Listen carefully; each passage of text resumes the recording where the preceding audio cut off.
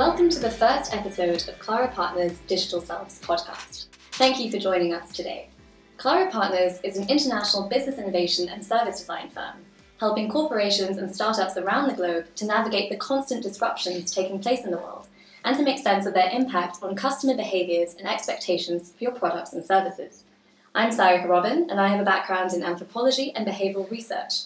Today I'm joined first by Cyril Maury, director at Claro, whose background is in political science and business strategy, and second by Rich Radka, founding partner, who has led teams of social scientists, designers, and business strategists for over 20 years. Say hello, everyone. Hello. Hello, everyone. This is the first podcast in a series of 3, and in this episode we will introduce the basic concept of digital selves and why we believe they will become a critical component to future interactions between businesses and their customers. In this episode, we will also highlight thoughts and words from an interview we recently conducted with Michael Schrage, who is a research fellow at the MIT Sloan School's Center for Digital Business. Michael is also a columnist for Fortune, CIO Magazine, and MIT's Technology Review. He's also the author of 2 critically acclaimed books, Serious Play, How the World's Best Companies Simulate to Innovate, and Shared Minds, The New Technologies of Collaboration.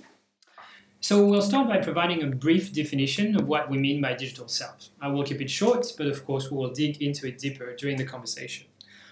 So digital selves are digital agents that will provide hyper-personalized advice based on analysis of the constant stream of data you produce.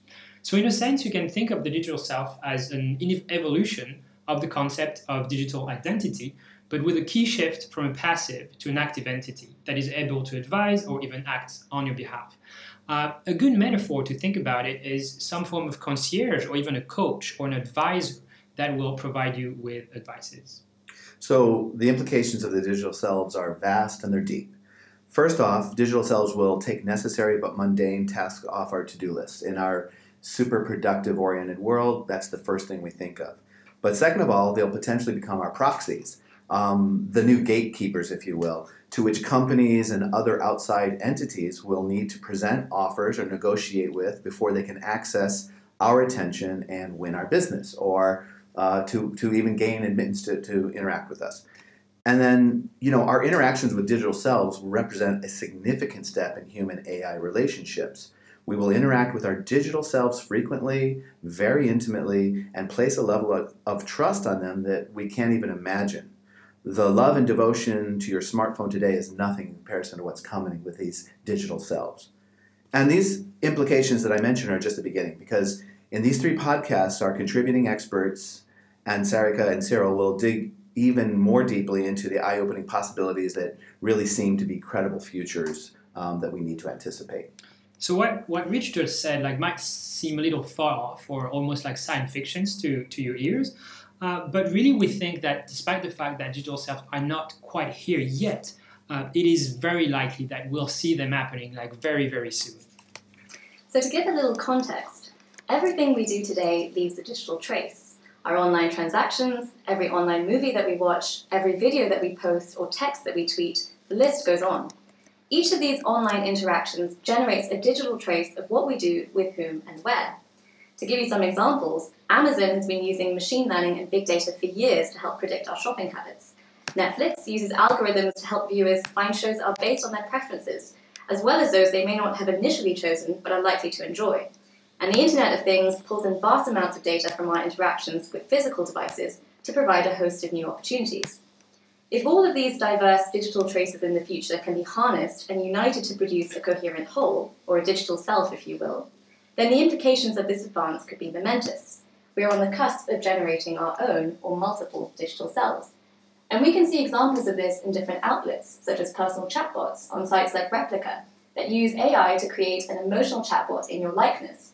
Through conversations with you, the chatbot adopts your behavior, preferences, the way you communicate, and so the more you chat with it, the more it'll sound like your replica. And here I just want to give a few more details on this replica story that Sarika mentioned, because it's an interesting one. So this replica boat was actually created by someone whose friend had passed away, and he wanted to create a way to still interact, to have that friend live further, and to be able to still manifest itself and still interact with his acquaintances. So through like very simple AI, and he used most of AI tools that were freely available. Yeah, I think he actually used the IBM Watson.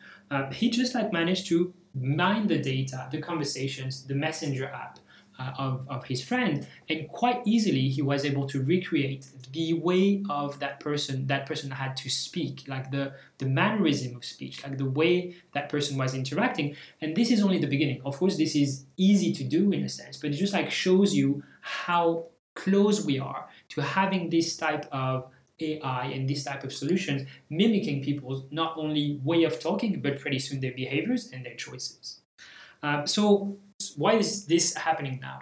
There's two main factors. The first one is that each person is producing ever more data. As Sarika mentioned, like when you shop, when you go on the internet, when you browse, you are creating ever more data. The other one is there are advances in artificial intelligence itself. We don't want to get too technical here, as it's not the topic of the podcast, but the key point is we now have systems that can identify patterns within that data. So if you produce data, you have AIs that can identify these patterns and be able to recognize what is the best solution in a given context. To give just one example of that, AI systems are now much better than people at identifying, for example, tumors when they see scans of patients. One thing that is important to understand and that I want to make clear is that this does not mean that an AI would broadly understand why it is making recommendations or what are the things it is making recommendations about. But it would become very good at identifying ways to help you out or point you to similar places, experiences that you've experienced in the past. So again, something that I think is a misconception is to understand AI as something that is really intelligent in the sense that it understands why it is making recommendations. That is not the case. What it is it recognizes patterns, and in that sense, it is providing value.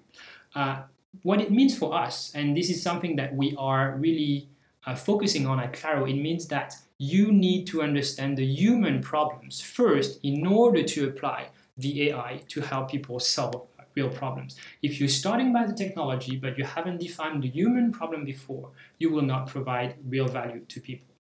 Yeah, and that's something we firmly believe here at Claro is that technology solutions, whatever, wherever they might be, need to be designed with real end user people problems in mind, and AI is no exception. Now, that doesn't mean that we can use technology as the magic box or the magic stick, and strategy can't just kick the problem down to the CIO's office or to IT and say they'll figure it out with tech. But we need to develop strategies around these emerging technologies that really meet real human needs first, and then put technology in its place, which is enablement. Exactly. And so, as Rich was saying, like first we need to start by the users. We need to start by real people interaction. So what does that mean in the case of digital selves? What are the different types of interaction that we can think about? The first type is actually like social interactions. How do people interact with their friends in a social context, with their family? And here we think that a digital self can be an assistant to these interactions. The second one, and this is the one that as business consultants came to us as probably the most obvious case of digital selves changing the way people are interacting with companies, is consumers and companies. So you can imagine this digital self as a form of a gatekeeper between a person and all the companies that are trying to sell you products, offers, services. Really, this digital self could be your helper, could be your coach, and could shield you from this abundance of choice. And the last type of interaction that we can think about is people in the workplace. This is something that is also, of course, like highly important for businesses. How are interacting like the different people, the different types of employees that you have within your company, and not only within your company, but then with your providers, with your clients. Here again, the digital selves can have a very important role to play. Now, this last area, the area of people in the workplace, or let's place ourselves there. Ourselves as human beings within organizations of other human beings, whether these are for-profit, non-profit, etc. These were not the first place I thought about the application of digital selves when we started to knock around this topic. But now that I think about it more, this makes perfect sense. to really an initial application of this within the idea of the workplace. Because if you consider the benefit that a digital self could provide to both individuals and to the organizations they're part of as a whole in terms of productivity, creativity, etc., it's kind of amazing. And that's why we've decided to first focus on digital selves in the workplace, which happens to be the area of interest of Michael Schrage from MIT. A quick warning here, Michael was calling us, and for whatever reason the quality of the recording was less than ideal. We want to apologize for this. This is our first podcast, so we're still learning. You will see that the sound quality of the next episode is already much better. So what we'll explore in this podcast today is how can this digital self provide insights to people so they can be more efficient, a better version of themselves within the context of their work.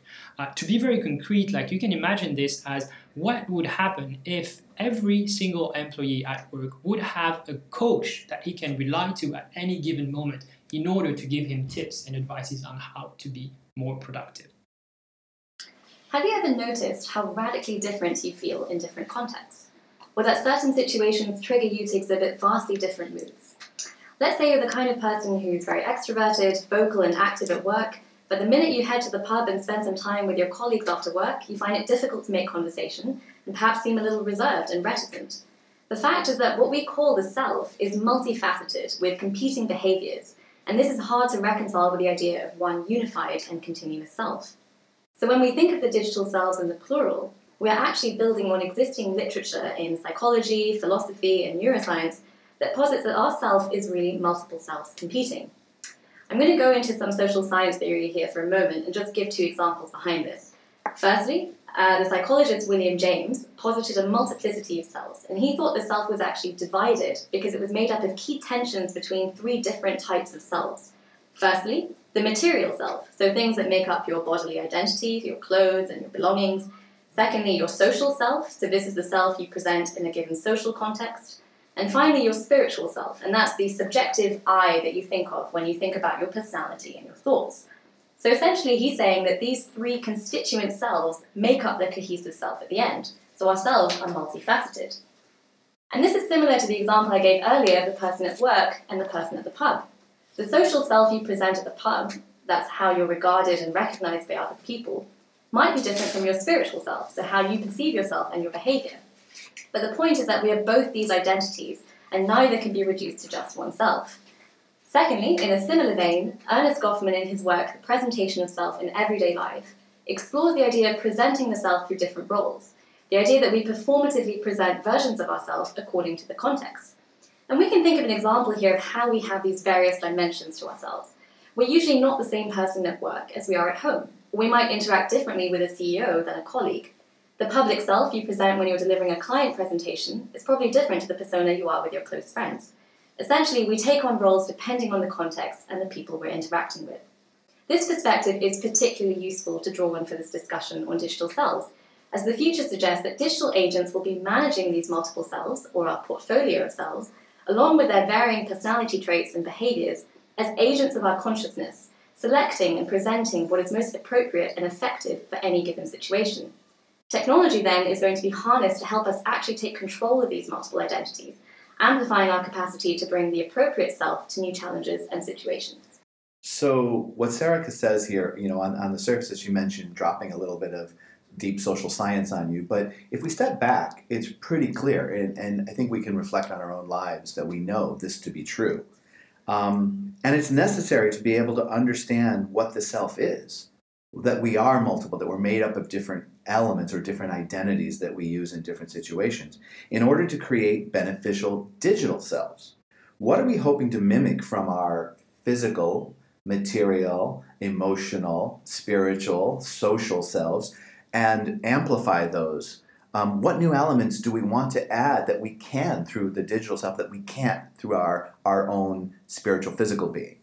What do people want to achieve with this amplification of the self? And what new capacities or capabilities do we hope to provide to people while minimizing unintended consequences, which we have to be very careful of, obviously?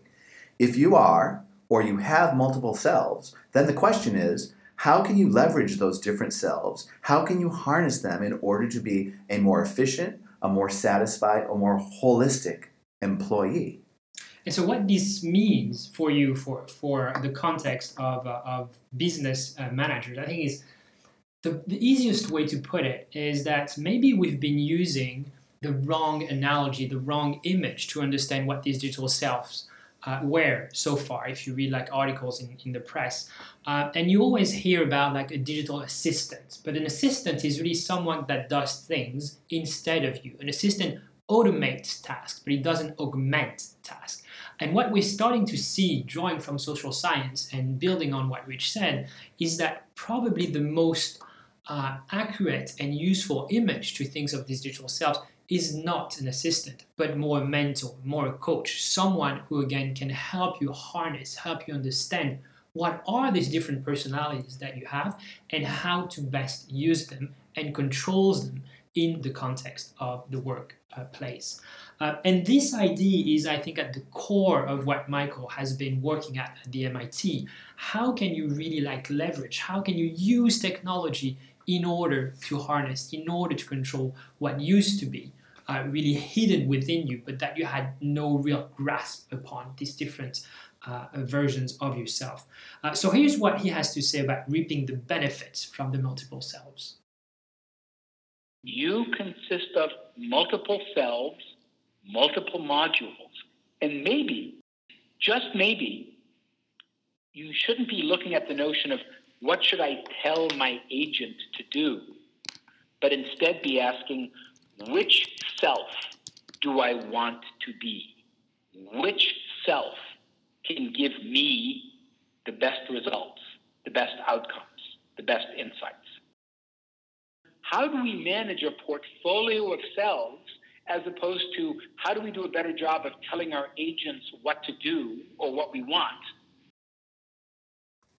So what Michael is saying here, we mentioned it, but I think it's an essential point to understand is that thanks to technology, we are at the cusp of being able to actively, intentionally control these different selves, these different personalities. And this really is a fundamental shift. To make it more concrete, let's think of what some of these selves could be. Right, so we want to point out 4 examples of different selves. So firstly, we can think of a social self. So let's take an employee who's introverted and perhaps finds it difficult to participate actively in the social life within the office. Here, we could envisage that a digital social self could help the individual to feel more confident, sociable and outgoing, or more influential at work in instances when the situation demands such a personality, like in the context of a client coming to the office. Another type of self will be the highly productive self. So we all have been like in the context of having to do a presentation in a very tight deadline, something that you're supposed to deliver for the day after tomorrow. You don't have time, you're with your colleagues. How do you make sure that you are your most productive self, that you are able to make the most work, the most valuable work in a very tight time frame? Well, here again, your digital self might give you like very useful tips. Look, what you need to do is you need to work in, for example, 2 hours and not more than that. You need to be changing the type of task that you do, and you need to stop at this given time in order to really like take a break and then be able to come back to it. So again, like this highly productive self can really be enhanced by the advices of a digital self. We can also think of an imaginative self. So this would be a scenario in which a digital agent would assist someone in being more imaginative and unlocking creative potential. So essentially helping that self to find more innovative solutions or identify new ways of approaching a problem. And this kind of approach could be particularly useful to someone with a background in a traditional non-creative industry where these sorts of skills have not been cultivated. And lastly, we want to think of the learning self. And for me, this is probably the one that is the most important. How do you make sure that you are the most efficient at learning new skills? And as we know, we're going to enter a new era of work where learning new skills will be something that people constantly have to do all along their work life. So if you are able to really be good at that thing, really be good at learning new things, really be good at quickly engaging, quickly becoming, owning new skills, it's obviously going to be a very important advantage in the new work context. And if I can just jump in there a second, I think this is really interesting if we think about the laddering of these different benefits or these different types of digital selves that would be supporting us and working with us, the social self, the productive self, the imaginative self, the learning self. Depending on the role you have, the company or the type of company you work in, and your individual career goals, you can start to imagine a whole org chart of these digital selves that you'll augment yourself with. Everything from the worker bee to just get stuff off your plate to that mentor or life coach that really makes you like reflect on where you're going and how you should be spending most of your energy. So we can even imagine there being some sort of a chief of staff digital self to manage the many other digital selves we use in specific situations. And maybe some of these selves we use rarely, but we don't like presenting, for example. Maybe we have the presenter self. That person comes out and assists us to prepare, to remind us of all those things that help us get through that. So I really think that if we look at these different digital selves and this idea of this portfolio, as mentioned before, it's a real key to how we can elevate this, and the potential this represents for the individual also represents a huge potential in the business. Absolutely. And the way Rich describes it, I think, is really like an ecosystem. So what you want to think about is you want to think of these different agents which play different roles and that interact together. And this leads us to like a very important question, which is how do you then design these interactions? And here there's like two things that you need to think about. One is how do you gather the data? And the second, which is the trickiest one, is then how do you provide the feedback in a way that is not intrusive and that is meaningful to people? How do you create a form of engagement will make people want to interact with themselves and not feel, in a sense, freaked out or uneasy about it? So let's think what type of advice the selves would give. What does it mean to get advice? What does it mean to get recommendations? And then when I did more reading, I realized, and more research, that in fact, oftentimes you respond to different advice depending upon the mood that you are in or the circumstances that you are in. And when one looks at serious social psychological research, cognitive psychological research, and indeed neurophysiological research, the notion of who is getting advice isn't a simple one, because you are not you. So what Michael is really emphasizing here is something that he's been working on in his research. The idea that these digital selves will act in your interest as a mediating agent to make your life more efficient, hone your skill sets, and improve yourself. With AI, we can use technology, digital programs, to determine what kind of emails do we send, what kind of texts do we send that are most persuasive, that are most likely to be responded to, that are most likely to get the kind of results that we want. Or what kind of analysis do we do that tends to be the most effective, the most insightful, the most important? Since they would continuously analyze data to moderate our interactions with the world, our digital selves will assist every choice we make. For instance, the agent could advise on what content to read to be more creative, when to take pauses, what to do during them, and what topics to talk about with a given client, almost akin to an embedded CRM, constantly feeding us just the right contextually relevant recommendations. So most of the examples that we touched upon now are outwards looking, but some of the research of Michael is actually focusing on what type of advices the digital self can give to people to help them better understand themselves. So they're really like inwards looking. Let's hear what Michael has to say about that. Augmented introspection is AI. I want people to think of AI not just being about artificial intelligence, but augmented introspection. The one thing I can say without hesitation is I believe average people will have, this is why we go back to Gaussian distributions and power laws. I believe people on average will have an average number and nature of multiple selves. I believe the people who are most fluent with multiple selves are the ones who do introspection better and can leverage introspection. You know, used to be, how do you leverage intelligence? How do you leverage skill? Now, how do you leverage yourselves? So the people who are skilled, who are talented at multiple selves, will indeed be likely, depending upon the nature of the economy, to capture disproportionate value for the disproportionate value their selves create. We think this is particularly interesting. We think like this might be the core of Michael's work. The idea here is that you really are able to design services that are augmenting human capabilities, that are allowing people to be more introspective, to know themselves better, in order to be more productive. Again, you're not trying to replace people, you're trying to augment people, which we think is the most promising way AI can be used moving forward. A little detail here that is interesting as well is that you always hear that creativity will be one of the skills that people will need moving forward, because this creativity will complement the AI that will do all, in a sense, the technical work, the technical skills. Of course, this is true, but we hear a lot less about introspection. And this idea of introspection, that we think, is as important as creativity. How do you help people to be able to reflect upon themselves and to improve upon themselves, to be introspective, to really think about how they're doing things and how can they improve these things with the help of this AI agent?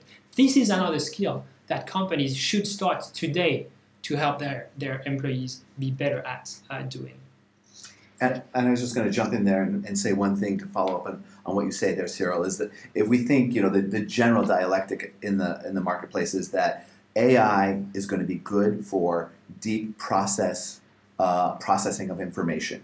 But people are good, as you say, about creativity. And as you step back, you say, but we need to reflect, we need to see the big picture before we can be creative. So whether that is looking inside or looking outside, if we think about a company that is made up of 10,000 employees, and each of those employees is their own CEO, with a whole staff of people to help them see the big picture, imagine the upside for that organization versus another organization that's just 10,000 people waiting to hear from the C-suite. What am I supposed to do? Absolutely. And I think what's interesting here is like the idea that we mentioned two skills that will be super important for people moving forward when they interact with AI. Creativity on one hand, introspection or strategy on the other.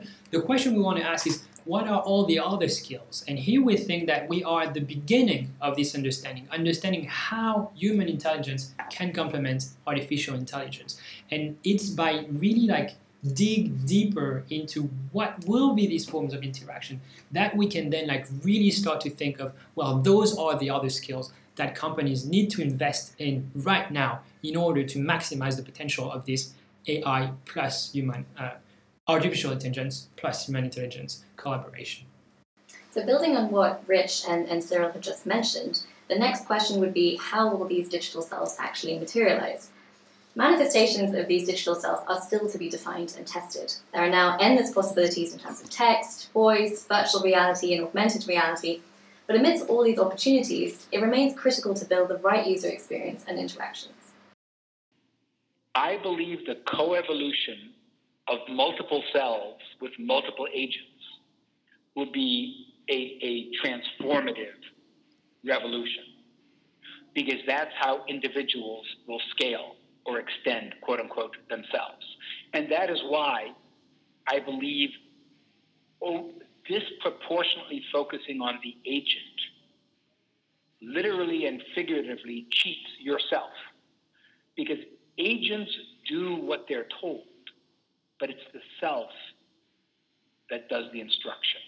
It's the self that sets the expectations and criteria. Absolutely. They require different machine learning, different training, different AI. A multiple self is different than another agent. So as Michael indicates, we're heading towards a future in which there'll be a network of different types of agents. In order to successfully capitalize on this, we'll need systems thinking to be able to create such an ecosystem.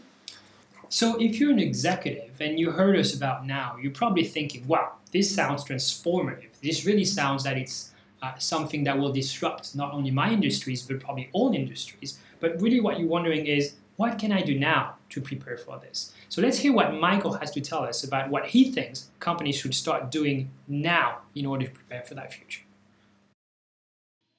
The most important thing I believe that companies can do is to build exactly on what you said, which is to promote reflection, to promote self-awareness. How do we do this? Let me give you a wonderful example that is not going to be expensive at all. That when organizations do performance reviews or job reviews, part of the job review is you, employee, you, associate, you, colleague, present to us your calendar, your email.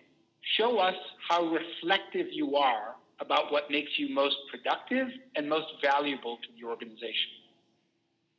Demonstrate reflection. Number 2, where do you, employee, associate, peer, colleague, need to improve? What does the organization need to do?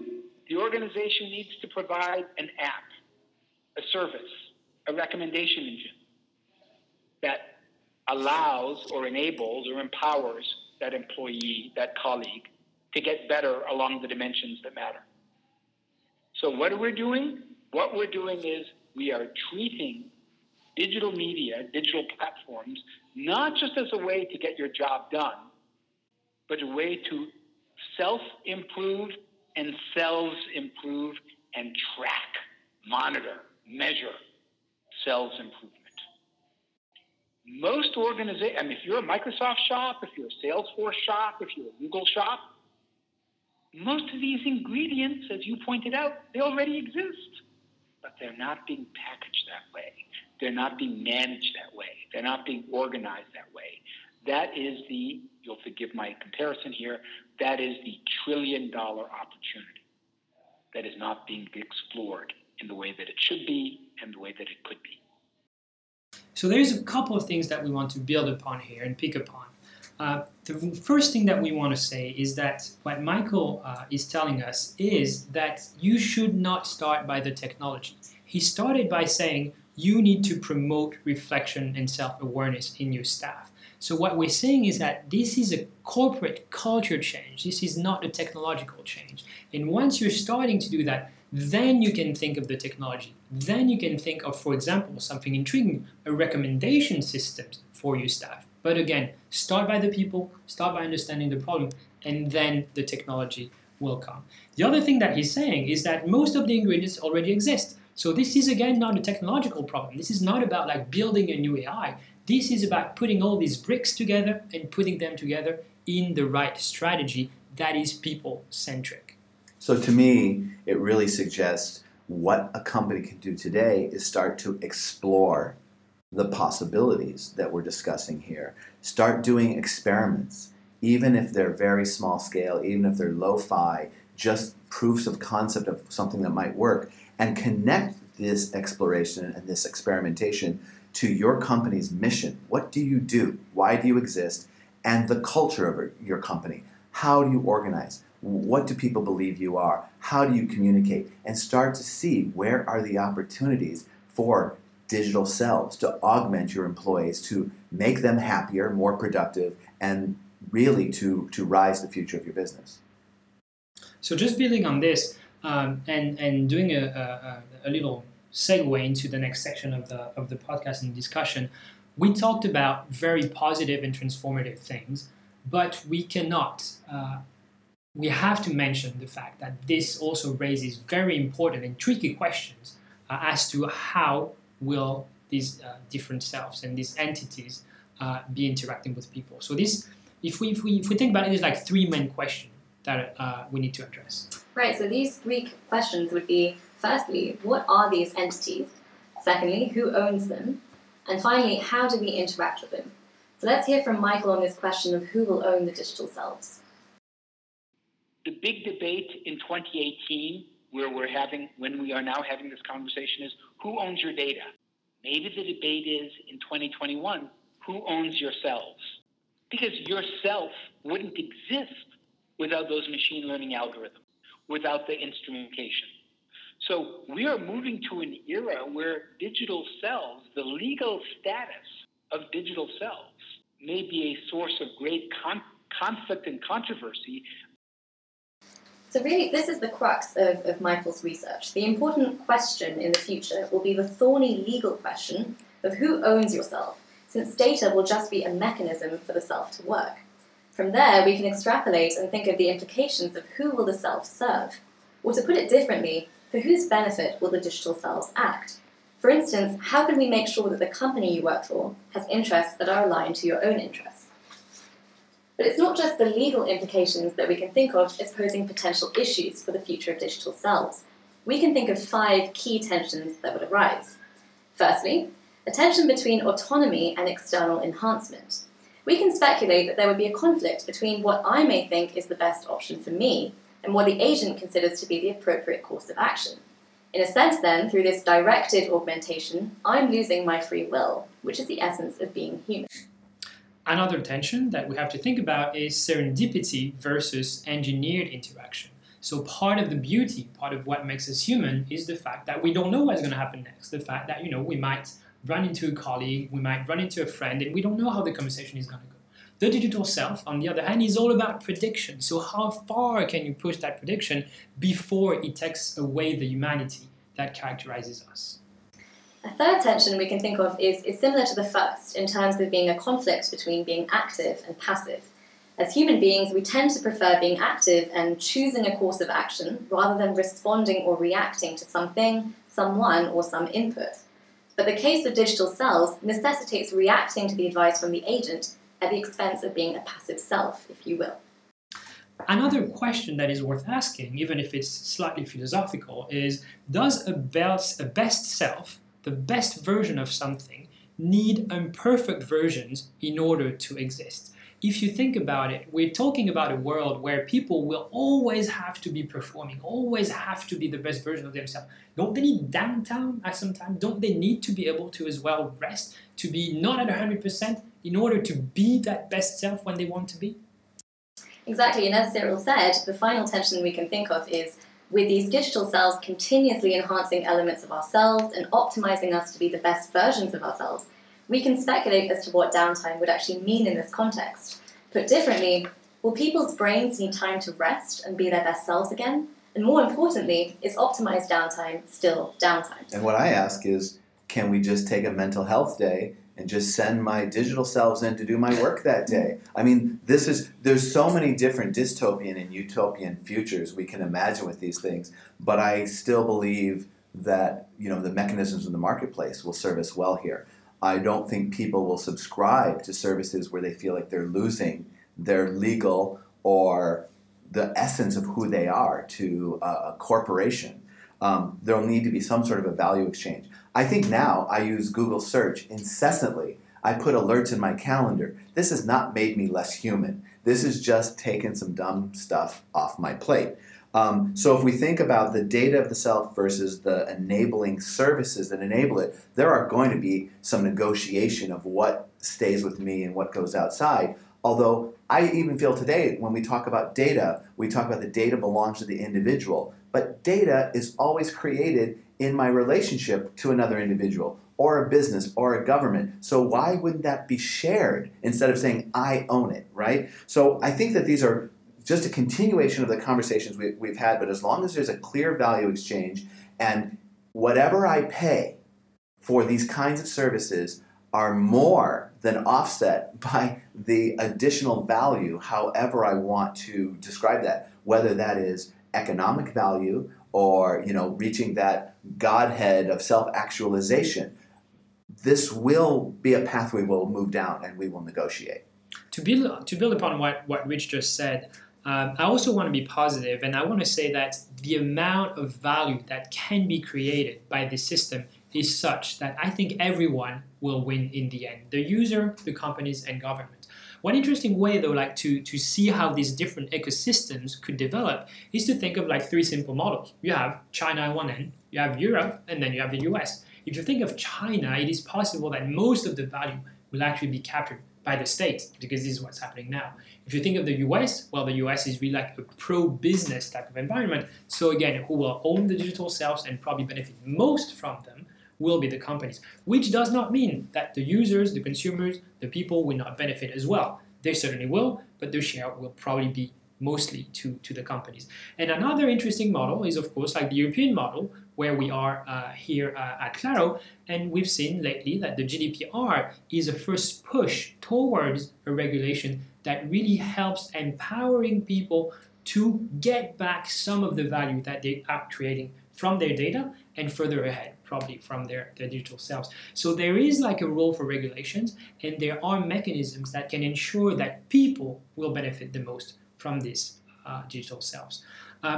In order to conclude, and I think we touched upon like very different things. It was a very dense and rich episode of that podcast. What we want to say is that this is, we think, a transformational, a tremendous opportunity. It is also a risk, as we saw. There's a lot of questions that are unanswered. And at Claro, what we believe that it is by really starting to understand, to soundly understand, to deeply understand people's behaviors, people's needs, people's wants, that we can mitigate these risks, that we can ensure that we start by designing something on the foundations of what people will really want and will people want to use. So again, I think this is something that each company should start to look into, to think about really soon, because it will be transformational. And the way to start is start by understanding people. The last thing that we would like to do is, of course, we'd like to thank Michael for sharing his insights and hypotheses with us. Just to mention 2 of his books that you can buy and find on Amazon. Serious Play, How the World's Best Companies Simulate to Innovate, and Shared Minds, The New Technologies of Collaboration, are both widely available. In the next episode of the series, we'll move away from the workplace and we'll look deeper into what are the implications of digital selves in people's social interactions, with a focus on use cases and design. This is something that we touched upon in this podcast. How can you design that interaction? How can you ensure that people will not be freaked out, will not be uneasy, but that they will really create a form of peaceful and almost transparent interaction with digital selves? And the other thing we'll look into is how and when will people accept to be assisted by those digital selves? Through what type of interactions? What will be the use cases that most make sense when you think of these digital selves? Any additional comments? No, I think you got it. Well, thanks for listening, and we'll speak to you again soon.